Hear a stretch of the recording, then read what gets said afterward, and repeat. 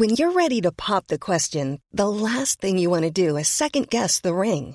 At BlueNile.com, you can design a one-of-a-kind ring with the ease and convenience of shopping online. Choose your diamond and setting. When you find the one, you'll get it delivered right to your door. Go to BlueNile.com and use promo code LISTEN to get $50 off your purchase of $500 or more. That's code LISTEN at BlueNile.com for $50 off your purchase. BlueNile.com, code LISTEN. Hey, it's Ryan Reynolds, and I'm here with Keith, co-star of my upcoming film, If, only in theaters May 17th. Do you want to tell people the big news? All right, I'll do it. Sign up now and you'll get unlimited for $15 a month and 6 months of Paramount Plus Essential Plan on us. MintMobile.com/switch. Upfront payment of $45 equivalent to $15 per month. Unlimited over 40 gigabytes per month. Face lower speeds. Videos at 480p. Active Mint customers by 531.24 get 6 months of Paramount Plus Essential Plan. Auto renews after 6 months. Offer ends May 31st, 2024. Separate Paramount Plus registration required. Terms and conditions apply if rated PG. Vi har med oss Mattias som ni har lärt känna i den här poddserien under VM, och Stena Recycling är ju hållbarhetspartner till VM-mästerskapet och till svenska handbollslandslaget. Men vad är det ni gör egentligen, om du ska sammanfatta det? I grund och botten så jobbar vi med återvinning, men vi har utvidgat skopet till att täcka allt som rör cirkulär ekonomi. Det vill säga allt från återvinning till reuse till kunskapstjänster inom cirkulär ekonomi. Ja, för det är ju så mycket mer då, har jag fått lära mig, än bara det här gamla Stena Metall som man känner igen från uppväxterna. Till exempel så i min gamla hemstad så bygger ni ju en toppmodern batterifabrik som väl, vad jag förstår, är det enda i landet och kanske det enda i norra Europa egentligen som är så långt framme med att egentligen återvinna bilbatterier. Ja, vi har valt att ta en riktig ledarposition. I Halmstad i synnerhet så har vi satsat hundratals miljoner, upp i flera miljarder nu, att bygga norra Europas modernaste återvinningsanläggning. Och i den anledningen idag så kan vi uppnå återvinningsgrader som är betydligt högre än många andra aktörer på marknaden. Och den sista satsningen är, precis som du nämner, en fabrik för att återvinna batterier som kommer från de elbilar som sätts på marknaden nu. Och snart så kommer de första elbilarna att plockas av marknaden, och då måste någon ta hand om och återvinna batterierna. Och det vill vi göra. Ja, för det känns som man kanske inte riktigt har tänkt på den aspekten, eftersom elbilarna är relativt nya så att inga batterier har blivit uttjänta än. Men snart, som du säger, så kommer det ju landa en jäkla massa batterier på förhoppningsvis återvinningsstationer, och i sämsta fall i naturen och på vanliga sådana här skotupplag så att säga, där de näppeligen gör någon nytta. Nej, men precis så är det. Och jag tror att i Sverige och i Europa så har vi en hög både teknik och moral att samla in den här typen av produkter så att de ska hamna i naturen. Det kommer vi att göra allt vad vi kan för att undvika det. Och det är ytterst osannolikt, för att batterierna har dessutom ett väldigt högt värde. Men vad som är viktigt att ta med sig är att innan vi återvinner de här, det vill säga att man malar ner dem och plockar ner materialen i dem för återvinning, så ska vi också undersöka möjligheten att återanvända dem i andra applikationer. För ett batteri som sitter i en eldriven buss idag, som inte orkar driva bussen längre, det kan man använda som lagringsenhet och lagra elektricitet för att till exempel använda i hushåll eller i produktionsanläggningar.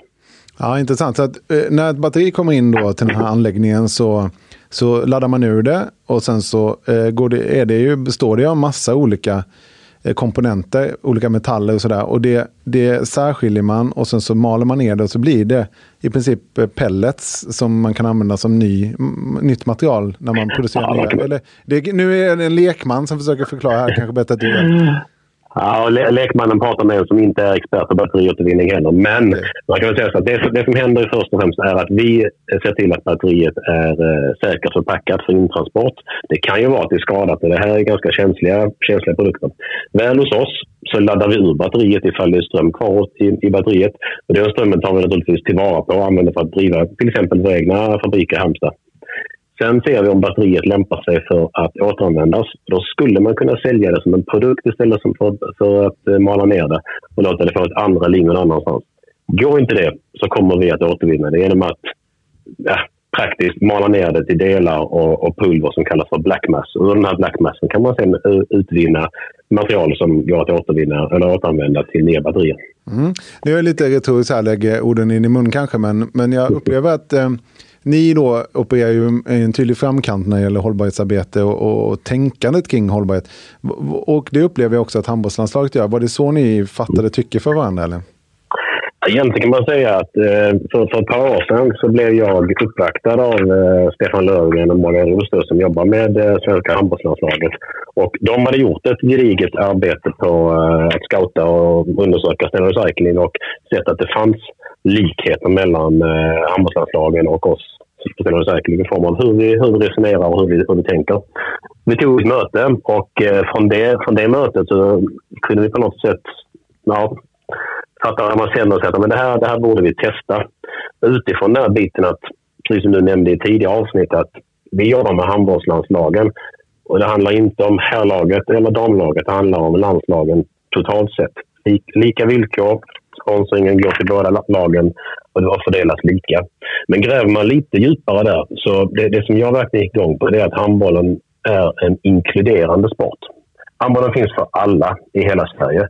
Oavsett om du är tjej eller kille, om du har funktions- eller förståndshandikapp eller liknande, så finns det en möjlighet att spela handboll. Mm. Och det var väl egentligen det som jag tyckte rimmade väldigt väl med våra värderingar på Stena Recycling. Det handlar väldigt mycket om omtanke om andra. Så där fick vi en väldigt bra fit mellan landslaget och Stena Recycling. Sen kan man säga att de träffade rätt och det som jag har ett visst handbollsintresse själv också. Så att det var väl det som kanske gjorde att vi fick extra bra fart på det där. Ja, och sen då vidare att första resultatet i vårt samarbete blev ju ett silver i VM. Och efter det är resten historia, man kan säga. Ja, ni har ju hoppat på i rätt läge får man säga. Och nu är det ett hemmamästerskap också där vi hoppas att det går bra. När vi spelar in det här så vet vi inte exakt hur det har gått hittills då, men vi hoppas ju att Sverige ändå kommer längre än vad vi gjorde i EM 2020. Du nämner ditt eget handbollsintresse, vad består det av? Egentligen kan man säga att jag är väl någon form av handbollspappa. Jag avslutade min egen handbollskarriär någon gång på tidigt 90-tal i 1809, så det är inte mycket att skryta om. Men jag är gift med en före detta elithandbollsspelare och mina barn spelar handboll båda två. Så att valet för handboll ligger mig varmt om hjärtat. Då måste man ju fråga vad hen heter som du är gift med, eftersom lyssnarna vet kanske vem det är. Hon heter Maria Lindqvist och gjorde sin karriär i Sävehof där hon vann 2 SM-guld och gjorde väl någonstans runt 30 landskamper också. Han har varit tidigt 2000-tal. Så. Det är ett ganska bra arv då, som dina barn. Ja, så är det. Så att hon får träna barnen i handboll och så kan jag titta på. Ja, men det är fint. Tack så mycket Mattias. Vi kanske får återkomma mot slutet av turneringen VM här och se hur det går för Sverige och kanske återkomma till dig. Annars tackar vi så mycket för din medverkan i podden hittills. Stort tack själv. Tack så mycket.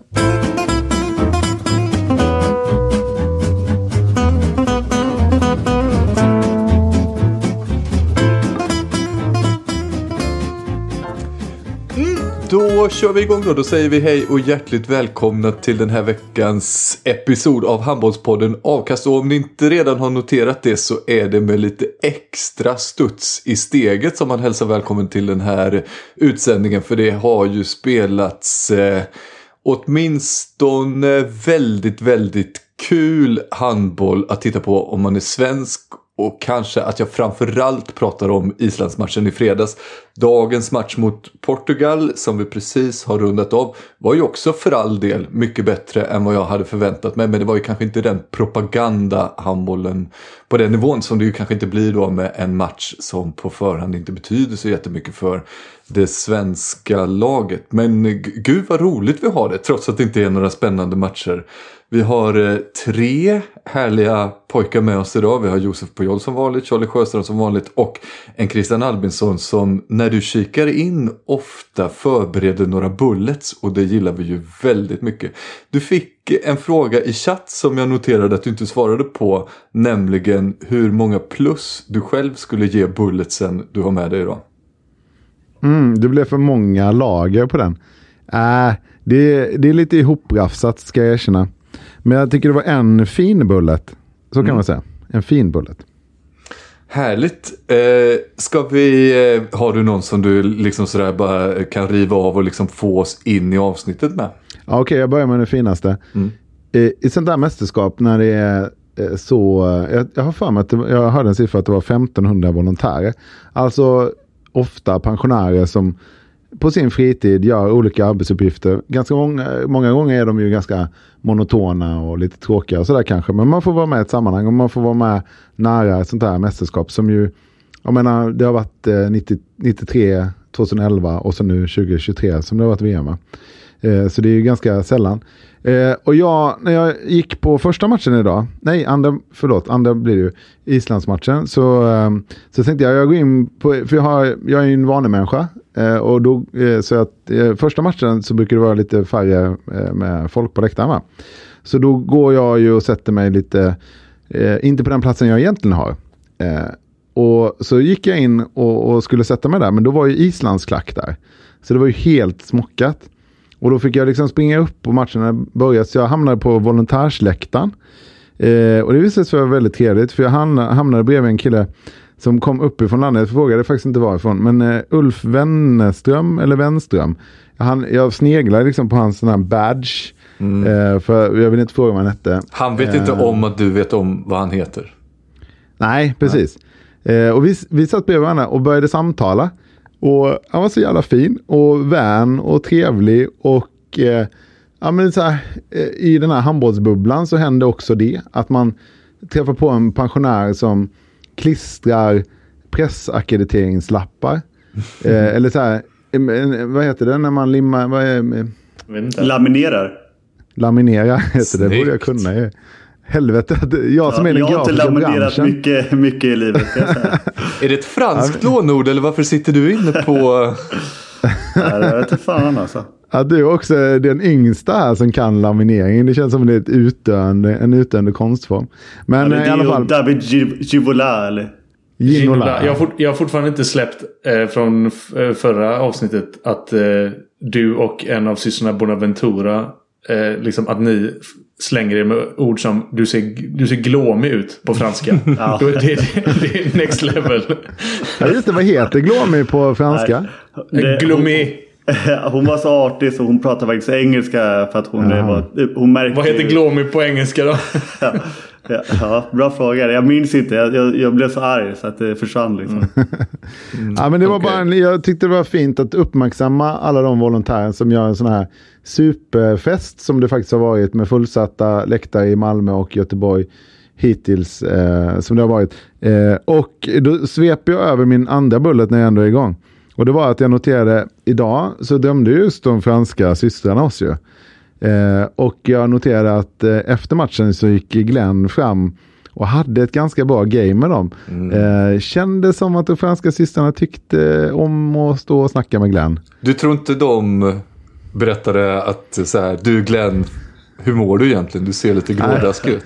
Nej, för han ser inte grådaskig eller glåmig ut. Det gör han verkligen han ser ju precis tvärtom. Och jag noterade att båda systrarna liksom kom ganska nära när han ville prata med Men dem. noterade du att han hade ett nära på tapp idag? Alltså, jo, men han var mot delegatjäveln. Ja, men alltså det var ju... Där ser man ju, för det var ju... Portugal fick ju en sån gult kort. Alltså gubben längst bort. Alltså materialen fick ett gult. Och de fattade ingenting. Man såg ju det liksom att de blev arga, men de blev liksom arga på det sättet som är att okej, det här var absolut ingenting. Vi orkar inte ens bli arga. Nej. För den där lilla Napoleon-gubben vill bara vara Napoleon. Och sen så i anfallet efter så slår Glenn ut med armarna och gör ingenting, säger ingenting. Och det är ju därför han tappade, för han tycker det är så svårt att förstå de där farbröderna. Fick du känslan av att Glenn tappade på riktigt, eller fick du känslan av att det så att säga var en taktisk tappning för att väcka grabbarna? Nej, för då var vi redan väckta, tror jag. Nej, för att det är intressant, för att när jag sen noterade att alla våra svenska ledare hälsade på den här delegaten och tog hand, och Thomas Svensson var först och sket liksom i att men Glenn, han stod kvar och dividerade med den här farbrorn. Och det var också det han pratade med de systrarna om, såg det ut som. Och de verkade också... Spelare fick ju liksom hålla tillbaka honom så här, att han släppte där nu, Glenn. Ja. Men då kan vi sammanfatta. Hiss till volontärer, diss till delegater.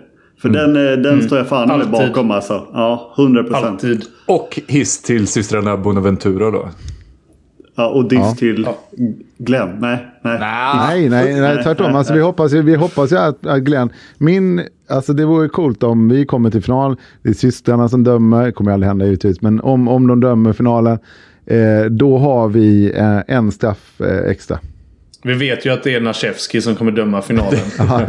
Det är ju redan bestämt på förhand. Ja. Och om de skadar sig.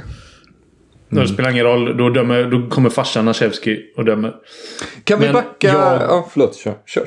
Nej, men alltså, det ska inte bli för jävla nördtekniska, men det var ju...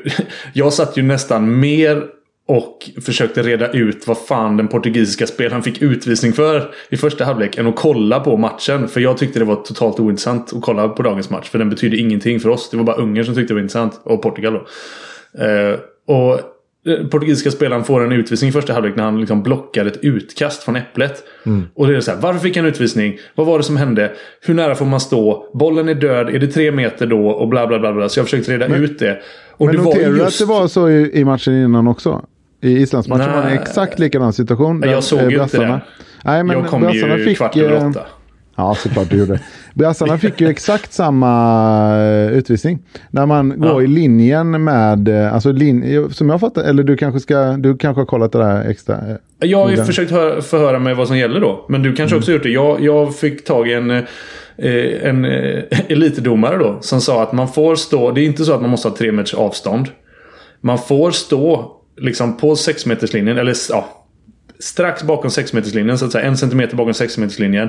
Man får hoppa rakt upp också och blocka då ett utkast som är från det avståndet. Men det han måste åkt på då är att då måste domarna bedömt att hans arm var liksom innanför linjen. Så linjen gäller inte bara i golvet så att säga, utan det är en förhöjd linje hela vägen. Då får man fan ha högt förtroende för. Jag menar det, systrarna Ventura, inget ont om deras syn, men satan vilken bra syn man ska ha om man ska förlänga en linje 2 meter upp i luften. 3 kanske. Ja, och den gäller ju också i de här nya avkastreglerna. Alltså du som försvarare då, du får ju bryta en boll, men inte förrän den är utanför den förlängda cirkeln då, upp, eller det blir som en cylinder liksom, uppåt den här imaginära barriären. Så det är ju, ställer höga krav på domarna. Fan vad du imponerad nu att du också har de eller matematiska terminologin helt enkelt, där du växlar från cirkel till cylinder. Otroligt. Ja. Men det var det jag trodde du menade, Charlie, för det var ju en sån situation också i den här matchen tillika mellan Island och Brasilien, alltså att man bryter bollbanan när man kastar upp till ett avkast.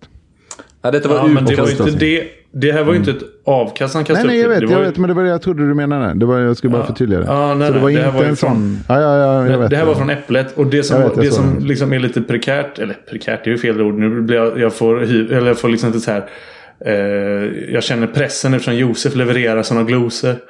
Nej, men det som var lite intressant då, jag håller mig till basic-orden, det var ju att det var just systrarna Bonaventura som dömde VM-finalen mellan Spanien och Holland på damsidan, där det blev en straff, det allra sista som hände på precis den här grejen. Den spanska spelaren hoppar inåt i målgården för att blocka ett utkast från den holländska målvakten då. Men då krävdes det, då tittade de in på video jävligt länge innan de kom fram till att men det här ska vara en straff. Idag var de var ju tvärsäkra, och jag har ju liksom försökt fånga en stillbild av den här situationen. Tycker fan inte att man kan se att det är någon del av portugisen som är innanför den imaginära cylinder i målgården. Men det så är det i alla fall, och så är regeln. Det är alltså inte att man behöver ha 3 meters avstånd från domaren, att man skulle behöva stå på 9-meterslinjen, utan det är att så fort, om du är utanför målgårdslinjen så får du blocka, men han bedömde skulle vara 1 millimeter innanför då. Där kör de ju inte hellre fria än fälla i de situationerna. Där är de snabba med fingret. Jag tycker att eftersom dagens match då var betydelselös från början, så kan vi bara lite snabbt riva av den. Och jag provar en sammanfattning, så får vi se om ni vill lägga till någonting till den sammanfattningen. Sammanfattningen lyder som följer. Fan vad härlig DP är ju. Alltså, han har ju varit den stabilaste kanten vi har haft i den här turneringen. Och han hade väl 8-8 eller något sånt där idag. Och ett fantastiskt försvarsspel. Otroligt härligt. Erik Johansson fortsätter på den inslagna vägen som Christian Albinsson redan tidigt noterade att han skulle få efter Uruguay-matchen.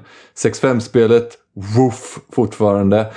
Även nu 6-6-spelet, alltså hans skott är ju otroligt. Emil Berggren har noterat och skrivit ut på internet att kilometer i timmen hastigheterna som dyker upp i rutan på Erik Johanssons skott måste vara felkalibrerade. Han måste skjuta hårdare än 109-107 kilometer eller vad det nu kan vara. De är stenhårda.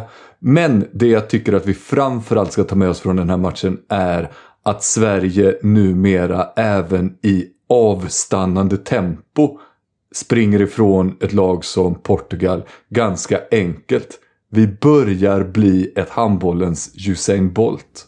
Ja, jättebra sammanfattning. Jag hoppas att det är så när vi går in i Stockholmsveckan. Att vi fortsätter så. För jag gillar inte att göra sådana liksom, utfästelser som du gjorde nu. Där man är... Du gillar ju inte att erkänna att de är bra i Sverige. Nej, exakt. Det gör jag inte. Är det någonting ni vill addera till själva matchinnehållet? För annars ska vi, tycker jag, bara backa bak mot Islandsmatchen som ju var den holmgång vi hade hoppats på. Själv så tittade jag på matchen under öldrickande, vilket gör att man tjänar en hel del i upplevelse, men man tappar en hel del i detaljer har jag noterat. Så någon får gärna ta vid och börja. Vad tycker ni är ett bra sätt att börja en analys mot i matchen Sverige-Island? Skadorna tycker jag att man ska... Det är väl det som vänder matchen. Palmarsson skadad redan på förhand och Omar Magnusson skadad en bit in i matchen. Som vi hade väldigt, väldigt svårt för, tycker jag. Ändå är det efter hans skada som Island gör 4 raka mål. Ja, exakt. Jag tycker och även om... går förbi. Alltså, det är 2 av världens bästa spelare kanske. Jag vet inte Palmarsson längre. Men oavsett då, så är det är klart att man ska ta med det i beaktning att de liksom inte var med. Och man skulle, hade det här varit en isländsk podcast så hade vi sagt massa märkliga ord. Och så hade vi ändå kanske varit lite nöjda med att vi gav Sverige en match trots att Aron och Maringi inte var med. Typ. Men samtidigt så är jag jäkligt imponerad över Sveriges taktiska förmåga. Tycker jag. För jag har ju varit lite sådär småkritisk och samtidigt förhoppningsfull nu med Apel. Att jag tycker att Sverige kör ju sin grej fullt ut. Och verkar inte anpassa sig så mycket liksom. Men här tyckte jag att man kunde tydligt se att de hade pratat vart de ville attackera i anfall. Och den som minns vårt införsnack om Island så hade de ju en tydlig svaghet. Och det var ju försvararen bredvid Ymir Gislason. Representerad av någonting Vidarsson och Arnar Freyr Arnarsson. Och de två fick ju åka. Och Thomas Svensson pratade om det i halvlek. Att de hade snackat ihop sig kring det där mer. Och Gottfridsson pratade om det i en timeout. Och det var ju nyckeln i anfallsspelet tycker jag. Att de liksom kunde utnyttja det sållet blev det ju. Och Vidarsson hade ju dessutom 3 på 8 från mitt 6. Så där fick ju Palicka tag i en del bollar också. Så det var väldigt positivt att vi liksom utnyttjar motståndarnas svaghet. Sånt gillar ju jag. Om jag ska gå Christian eller vara Christian lite till lags här då, så vill jag ändå föra till protokollet att det hade kunnat vara jobbigare om Magnusson hade lirat mer. Och vi ska inte glömma att alltså det Palicka gör i andra halvlek, och även Thulin när han får vara inne när Palle är utvisad, innan han är med och göra 2 grymma räddningar. Men det är ju, vi utklassar ju Island där. Och det är inte sådana här räddningar där täcket och målvakten är perfekt symbios. Alltså jag tyckte nästan, men bara nästan synd om deras högerkant. Som fick liksom den ena drömvinkeln efter den andra. Och liksom Palicka gör, jag lägger upp högersulan i krysset här. Alltså det var de löjligaste räddningarna. Och det var från mittsex, det var på kontring, det var på högerkanten. Det är liksom... Är vi uppe i 6-7 rena bonusräddningar som man inte kan räkna med. Alltså Thulin blir utbytt efter 22 minuter. Då var det inte ett enda skott som han borde ha haft. Och så kommer Palle in och bara stänger. Och jag menar bara att man ska inte... Det är alltid så. Man tenderar att men hade inte målvakt räknas också mer än vad alla andra gör. Men det är ändå... Alltså hade han bara varit lite sämre så hade Island kunnat pressa oss rejält alltså. Ja, för det erbjuds ju inte i Island samma målvaktsspel. Det såg vi ju idag också. Ja, och jag ska också vara Christian lite till lag faktiskt. För att det som framförallt hände, för Omar Inge hade inte gjort så mycket i matchen innan han blev skadad. Men det framförallt gjorde, det var att hela försvaret kunde fokusera fullt ut på Gisli Kristensson. För att det är i det anfallsspelet handlar till 95% om Omar Inge och Gisli Kristensson. Och jobbet för framförallt vänster tre, alltså Karlsbogård, blir så... Han kan hjälpa sin höger tre, Bergendahl och Darj, han som Gisli Kristensson i 8 fall av 10 vill attackera. Så himla mycket mer, för han behöver inte förflytta sig så mycket till vänster för att hjälpa Jim Gottfridsson mot Omar Inge. Så han kan hela tiden fokusera på hjälpa sin höger tre. Och det tyckte jag framförallt mot andra halvlek blev väldigt tydligt. Alltså det hjälper ju att Sverige får fatt i dem. För trots de här monsterräddningarna, men det var ju en period där Sverige gjorde ett litet tryck. För att han bommade ju ganska... Det var något 6-5 tror jag som Sigvaldi Gudjonsson bommade 2 i rad. Dels Thulin då, men också kort därefter var det ju på Palicka, eller innan. Och i den perioden så rycker ju Sverige, men efter det så har ju inte Island så mycket... Alltså de har ju ingen andra växel att komma in i för att göra någon typ av försök att komma ikapp. Utan det var ju där vi ryckte. Jag läste, jag tror det var Peter Wikström, alltså DJ:n på de här matchernas Twitter-feed efteråt, dagen efter när han försökte samla ihop det. Och han var ganska tydlig med att utifrån de matcherna han har varit DJ på, vilket ju är typ alla landskamper och Champions League Final Four de senaste åren, så var det här den bästa stämningen han har upplevt. Christian, stämmer det, du som var på plats? Ja, det tycker jag också. Det var jättehäftigt. Och konstigt nog så lät ju islänningarna, som i numerär var kanske utgjorde 20% av åskådarantalet. De hördes ju mer, tycker jag. Men de är ju otroliga islänningarna per capita ju. På att få fram fotbollsspelare, handbollsspelare och uppenbarligen då också läktarkultur. Ja, det är coolt. Och sen var jag i Malmö igår lördag, ja precis, och för att spana in den känslan där. Och jag tyckte att Danmarks publiken är ju häftig såklart, men jag tyckte att det var en annan intensitet i matchen såklart. De mötte USA, men det var något elektriskt i Skandinavien. Det tycker jag det har varit i alla matcher, måste jag säga. Det är över 10 000 i snitt och det är rätt många matcher. Det är 6 matcher på 12 dagar eller vad det är. Det är varannan dag och det är ganska dyra biljetter som vi har pratat om innan. Det är nog unikt. Jag vet inte fan om något mästerskap någonsin i handboll har mäktat med det här. Och parallellt då har fullt hus i Malmö hela tiden. Det var häftigt att vara där nere också, ska jag säga. Och om man glider in på någon bullet här, så jag tycker ändå att de har utvecklat det här med spelet med publiken ännu mer. Alltså de här jumbotron-grejerna, nu har ju inte ni sett det som inte varit, men jag och Charlie säger det. De hittar lite så här lookalike som är lite kul, och i Malmö har de hittat en sån här DJ Grandpa, kallar de honom. En gubbe på läktaren som rör sig väldigt, väldigt elektriskt till när de tar fram en sån här DJ-bås-grej i jumbotronen. Så då har de hittat DJ Grandpa. Och idag var det någon gubbe som var, vad fan var det, Charlie, som var liken ett får, va? Vissa lookalikes är ju taskigare än andra. Det är ju så här Shakira, och så liksom är det en bild på Shakira och sen klipper de till den här tjejen då. Så här, schysst ändå få Shakira. Eller så här, ibland, Jack Sparrow, det är alltid någon kille med långt hår. Och så var det en gubbe på läktaren som hade skägg och grått hår. Då fick han bli fåret Sean. Jag tyckte det var lite taskigt faktiskt. Ja, man kände det i publiken. Alla var så här, okej.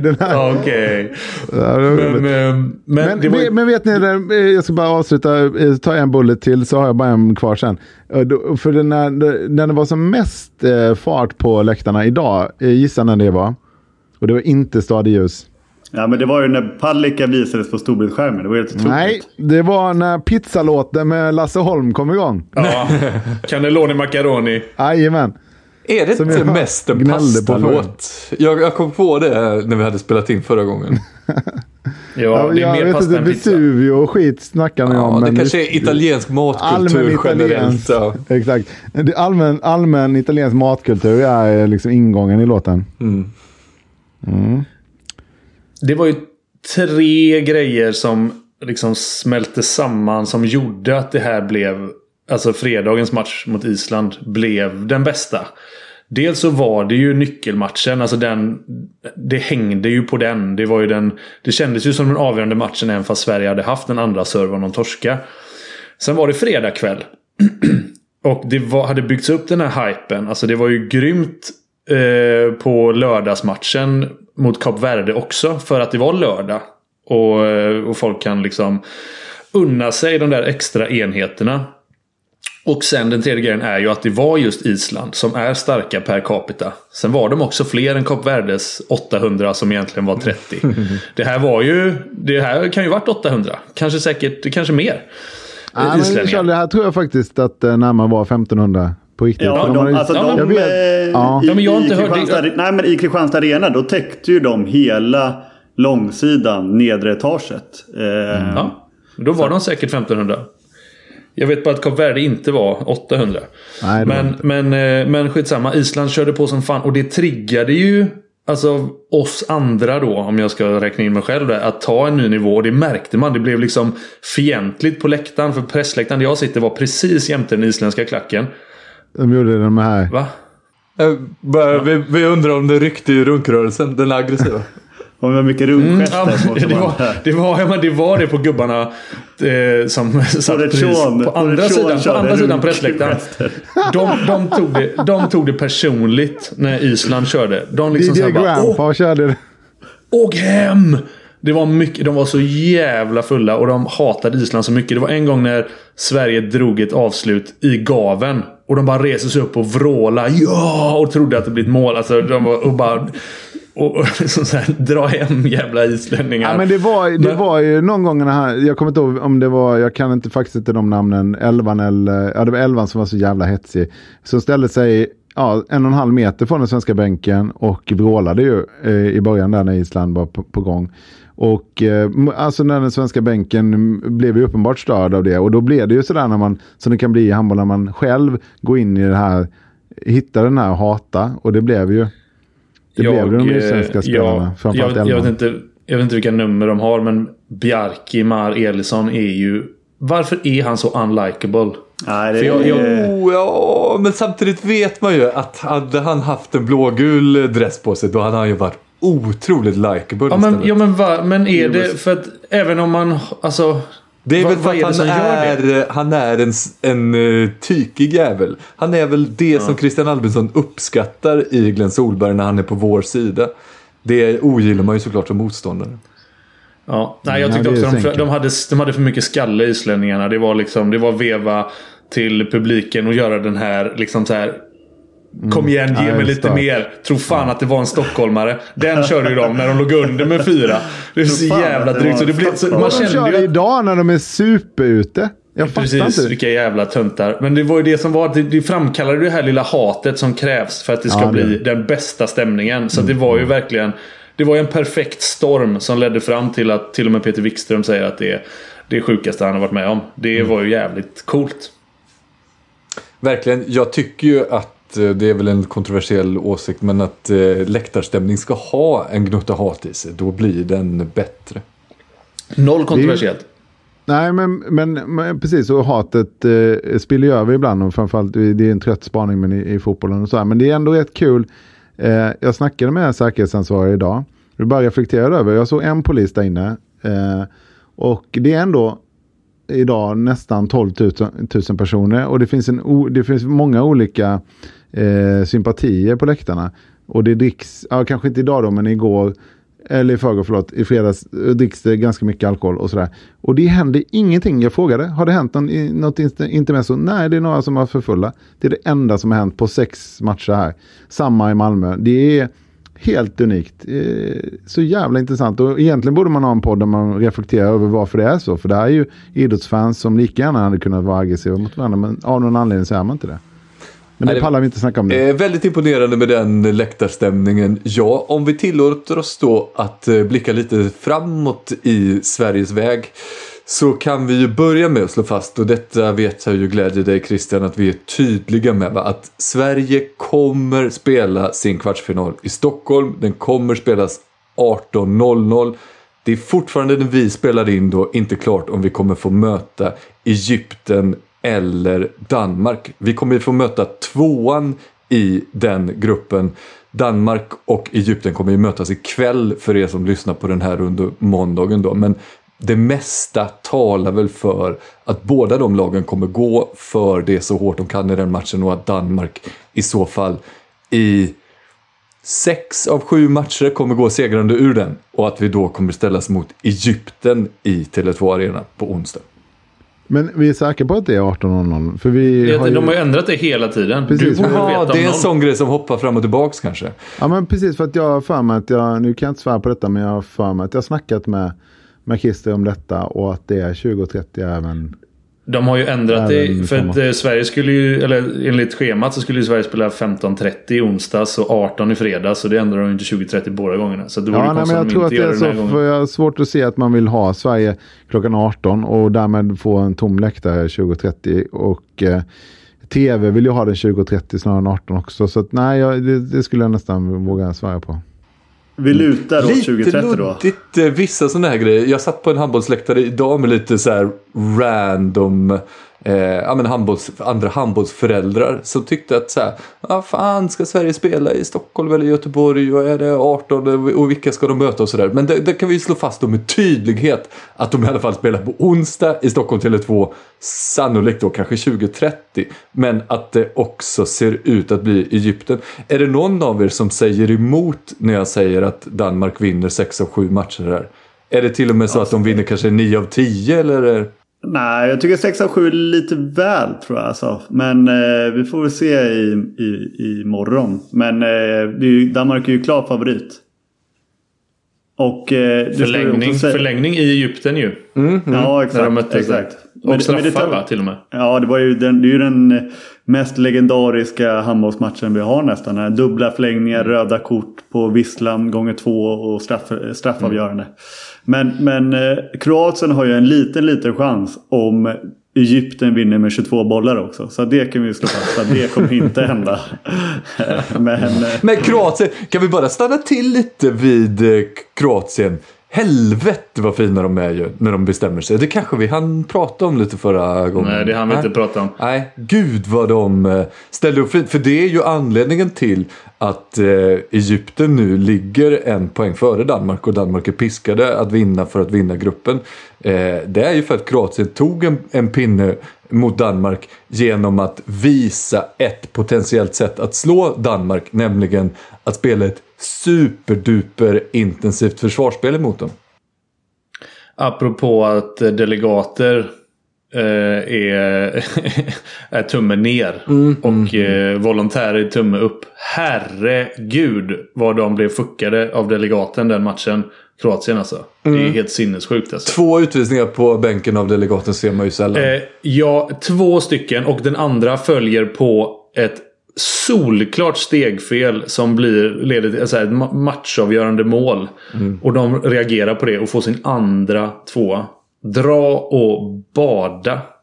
Vad dåliga de är. Får jag göra ett litet inspel emot den andra stora handbollspodden här? För aldrig har väl en människa tappat det lika mycket som Robin Rutte Nilsson, som när han efter den här matchen tyckte att man skulle börja kontrollera stegfel.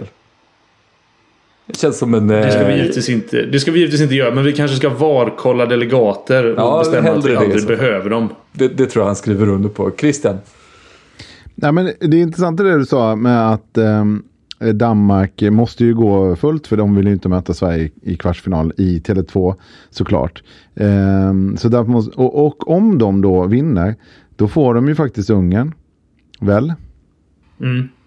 Det är ju det. Och då är de ju semi. Jo, alltså precis. Det är ju det som är. Det är inte, alltså det här, vad är största motivatorn? Att slippa möta Sverige eller få möta trötta Ungern i en kvartsfinal? Och då kan man ju kosta på sig att gå stenhårt i den här matchen.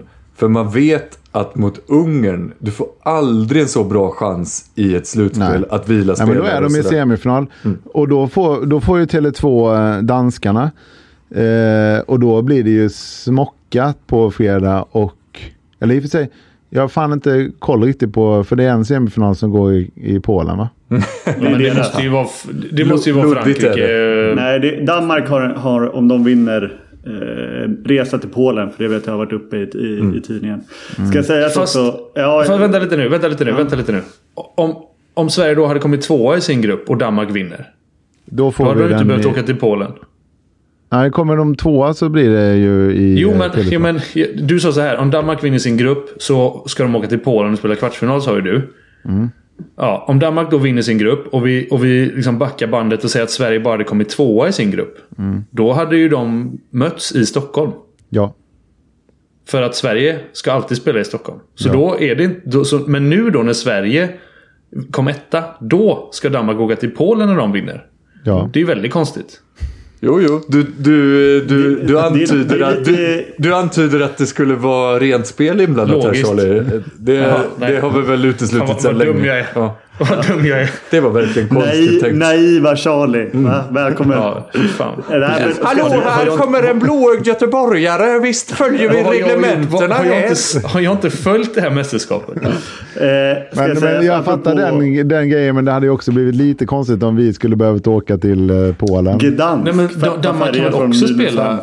Det hade varit jättekonstigt att lägga ett spelschema innan en turnering. Det var unheard of. Ja, men ska jag säga så apropå spela smalt eller gasa på den, Nikolaj. Så fick jag den frågan för att de spelade ju väldigt smalt mot Kroatien. Är alla Nikolaj med Nikolaj Jakobsen den danska förbundskaptenen, tror vi? Alla som har lyssnat nu i 45 minuter är nog det. Ja, det tror jag. Han spelade ju väldigt smart mot Kroatien, trots alltså de har ju en fantastisk bänk och allt och bla bla bla. Och då fick han ju den frågan i tv-studion efter matchen mot USA, tror jag. Och då sa han bara det så här, apropå, men hur tänker du kring att spela brett eller smalt och sådär? Du, mitt jobb är att vinna matcher. Jag spelar smalt eller brett, långt eller kort. Det skiter jag fullständigt i. Jag ska vinna. Så att jag tror att det blir så smalt det behövs imorgon. Han har ju också gjort sig känd för att över åren som gått spela förvånansvärt smalt. Det är väldigt sällan han byter på klockan alla Solberg eller så. Snarare i sådana fall kastar han ju upp en på läktaren nu och då. Att han har ställt över Mikkel Hansen helt och hållet någon match och sådär. Men annars så kör han ju ofta bästa laget. Ja. Och därför är det ju en vettig fråga, tycker jag, som reportern ställer där, och han borde kunna svara då att han har en tanke och inte bara säga att han gör allt för att vinna, för det fattar man väl. Och hans sätt att vinna är ju att spela väldigt, väldigt smalt. Om man såg matchen mot USA så är det ju också så att, vet du fan om Mensa vinner VM-guld till exempel. Ja, han har ju för vana att göra det, så att säga. Jo, men alltså de kan ju spätta till och göra dem väl bara det då. Men jag tycker Jakob Holm har varit bättre också. Men Mats Mensa kommer inte spela anfall när det bränner till, så att säga. Så det behöver inte oroas för. Det finns spelare i det svenska laget som inte vinner EM-guld heller, men som ändå vinner EM-guld. Ja, så är det. Men ska vi prata? Jag har dålig koll på Egypterna. Men för jag har inte sett dem i år. Men ska vi gå lite händelserna i förväg, eller? Det enda jag har snappat upp av Egypterna nu är att jag tycker de verkar spela ett lite mindre fladdrigt försvarsspel. Att det är lite mer ordnat. Alltså innan kunde de ju ibland springa bort sig helt och hållet. Men å andra sidan då spela med väldigt hög intensitet och aggressivitet. Jag tycker att de har lagt sig till med, och det är väl Parondos spanska kylighet lite grann då. Det är oroväckande. Ja, jag har sett dem några gånger. Jag tycker att de spelar jävligt häftigt kollektivt och faktiskt. Och de är farliga på nästan alla positioner känns som. Och Eldra och Alisein är ju superbra tycker jag. Och det enda som jag tänker att vi kan utnyttja, det är att vi har bättre målisar. För jag tycker inte deras målisar har varit så bra. Nej, han har väl haft ganska fina siffror han i Leipzig tror jag, i några matcher. Men det är helt klart alltså, ja, Eldra är emot. Men, eller nej, det är ju inte någon spelare i Egypten egentligen som tar plats i Sverige. Nu när Omar Yahia är skadad, för det skulle väl vara han i så fall. Och det ska bli intressant att se. Alltså, linjespelaren offensivt, men uppenbarligen så prioriterar Sverige inte sådana, för då hade vi haft stycket Nilsson och då hade han ändå inte platsat så att säga. Ja, nej exakt. Och Mamdou menar du, tänkte du på. Ja, jo, han är väl okej ibland då. Men jävligt vidrig typ alltså på planen.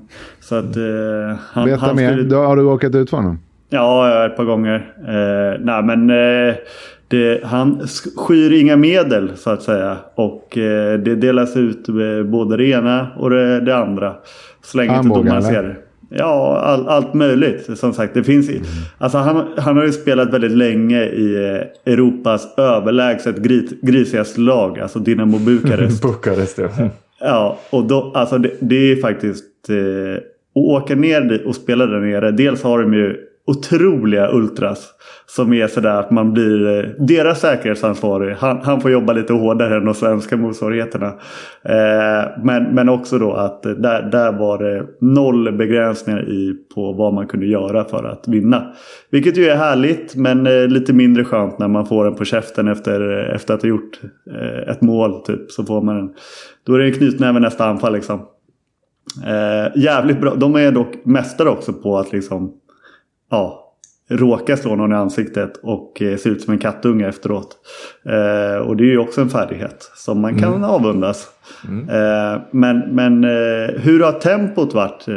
Alltså, tror vi att de hänger med i det svenska löpningen? Mamdou gör det definitivt inte, det kan jag lova. Nej. Och det här är väl grejen då, att hela det här, om vi ska vara lite kritiska mot det här VM-formatet, har ju inneburit att inga av de bra lagen i princip har spelat några svåra matcher.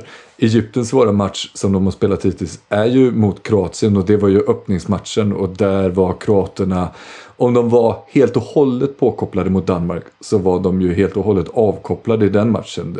Det fanns ju ingenting av tempo överhuvudtaget i den matchen, så det går ju egentligen inte att avgöra om Egypten har varit särskilt bra eller inte, för de har ju inte ställts mot något motstånd. Nej, men det ska bli i alla fall jävligt spännande. Nu. Ja, först nu.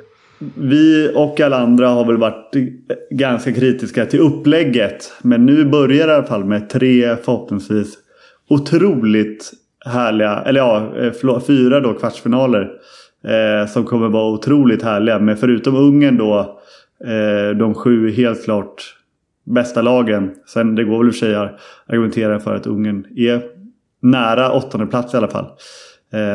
Men så att det kommer bli fantastiska matcher, och även i de andra då kvartsfinalerna. Nu blir det verkligen handbollsgodis hela vägen in, som man lite har väntat på.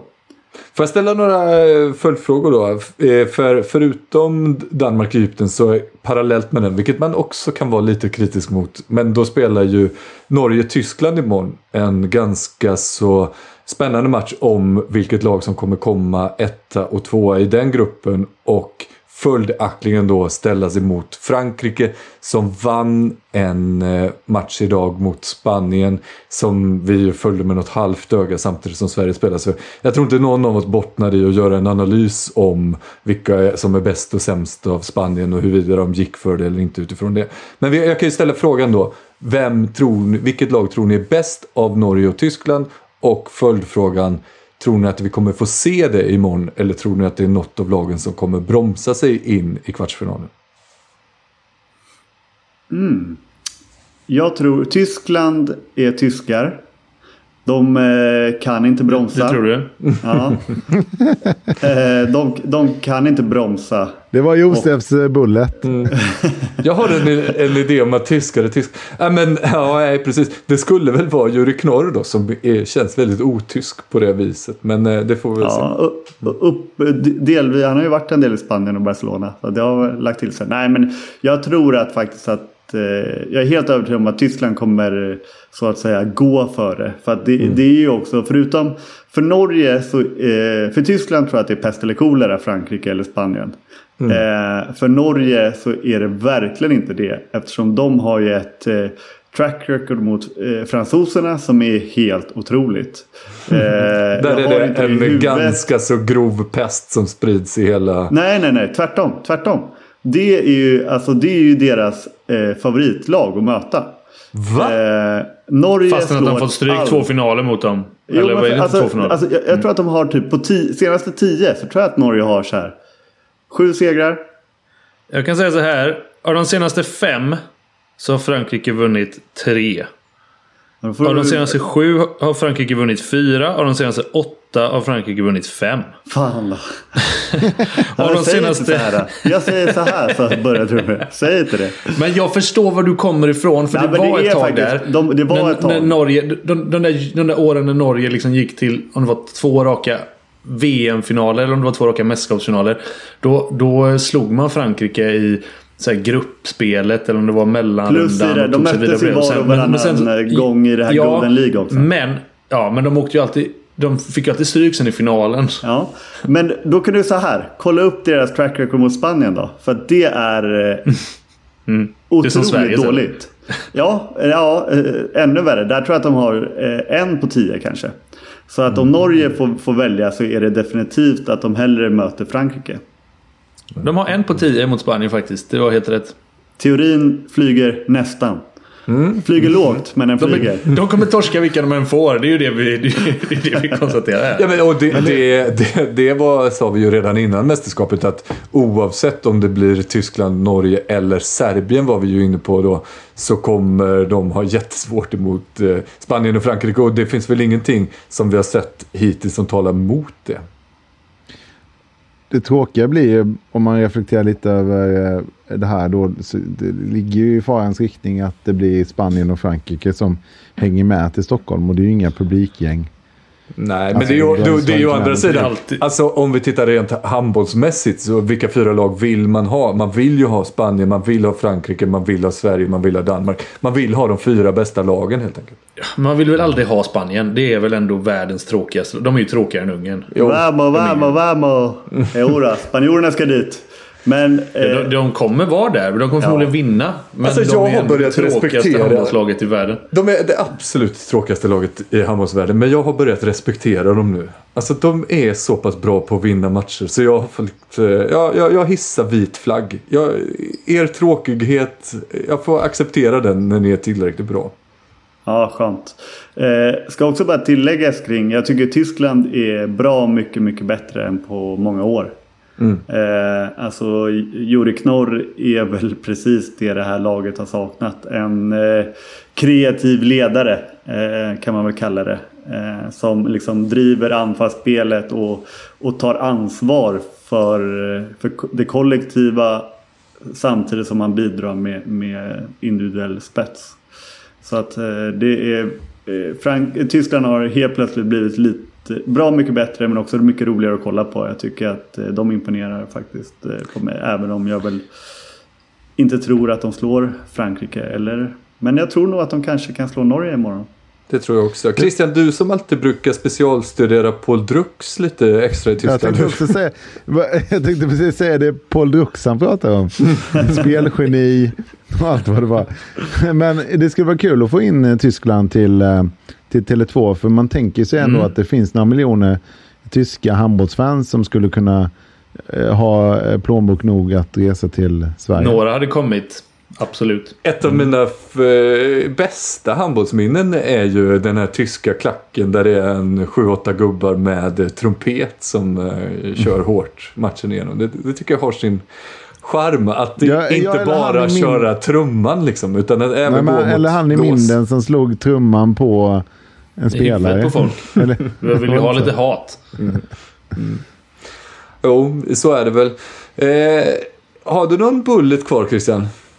Ja, ska vi bara se vad det var. Den här är jäkligt svag, men vi kan ändå ta den. Du har så sparat den sämsta till sist, och då började du med Janne på läktaren. Ja, men alltså lyssnarna dalar ju ganska betänkligt genom avsnitten ofta i poddar. Ja, men jag menar, du börjar ganska lågt. Ja. Vi brukar ju öka. Det är ju några som kommer in på 45 minuter. De vill ju egentligen bara ha Kjell Höglund. Men jag tror att du ändå har den bästa kvar. Nej, det har jag faktiskt inte. Men det blev så sömlöst att jag fick in dem lite radioövergångssnyggt sådär. Men nej, den sista är verkligen inget att hänga i julgranen. Men det var så här att jag noterade, kanske du också såg, när Albin Lagergren skulle gå ut från den här läktaren där de sitter. Då ramlade han ganska hårt på trappsteget. Alltså det såg nästan farligt ut. Så att jag hoppas inte att han skadade sig. Det där kan vara... Jag tror på riktigt det här är den bästa bulleten. För Albin, han kan ju skada sig på... Alltså han är ju en sån här tappa parfymflaskan på foten och missa VM-gubbe som Canizares. Det är ju Albin. Han kan ju ramla i trappan och i Skandinavien och sen inte kunna spela. Ja, men precis. Jag menar, det kan vara över för honom. Får jag ringa Dr. Järhage. Ja, och har ni sett Dr. Järhage också? Han har ju varit det var någon flink... Du körde en bullet on the fly här. Jag skiter i Dr. Järhage. Jag noterar dock att du har din tröja du har nu, en hoodtröja. Den hade du när vi spelade en viss racketsport 1,5 timme förut. Ja. Då hade du den och du var helt genomsvettig efteråt. Har du 2 eller är det den? Nej. Nu måste jag åka till Stockholm imorgon för nu är det slut på kläder, kan jag säga.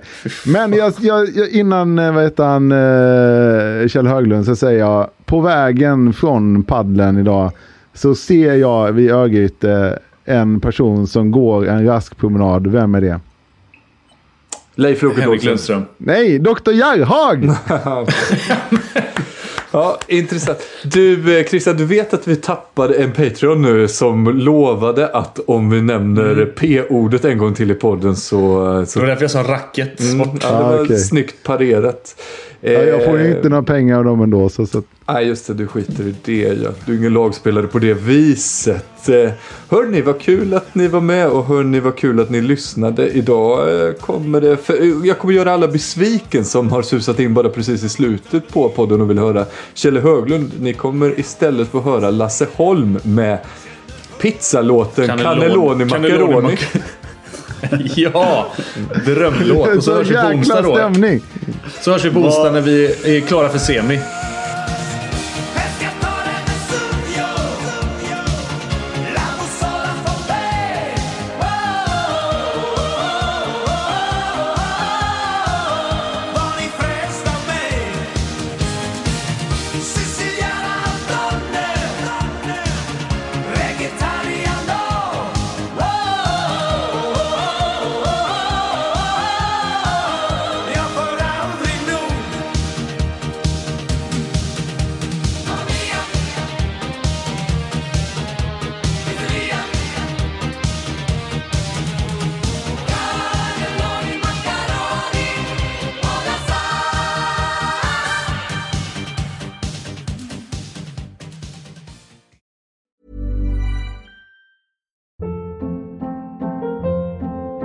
Hold up. What was that? Boring. No flavor. That was as bad as those leftovers you ate all week. Keke Palmer here. And it's time to say hello to something fresh and guilt-free. Hello Fresh. Jazz up dinner with pecan-crusted chicken or garlic butter shrimp scampi. Now that's music to my mouth. Hello Fresh. Let's get this dinner party started. Discover all the delicious possibilities at HelloFresh.com. When it comes to your finances, you think you've done it all. You've saved, you've researched, and you've invested all that you can.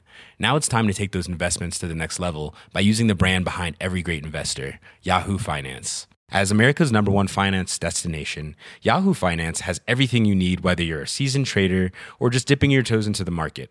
Join the millions of investors who trust Yahoo Finance to guide them on their financial journey. For comprehensive financial news and analysis, visit yahoofinance.com, the #1 financial destination, yahoofinance.com.